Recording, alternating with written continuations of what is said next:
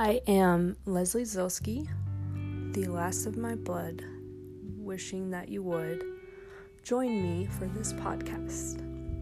This is the Pandemic Poems.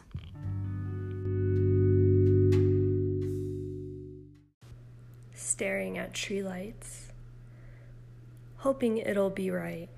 Instead, here I write, distant goal in sight, wondering if I might. Don't want to fight, putting up with plight. Why am I contrite?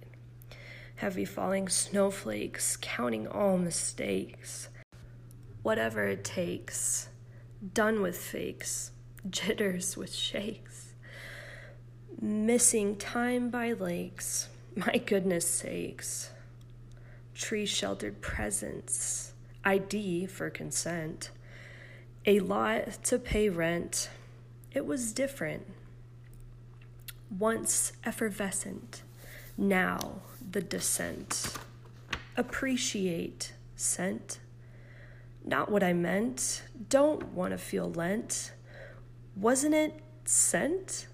Habitat, not tent. Car with a dent. Try to say ascent. Not coincident, but accident.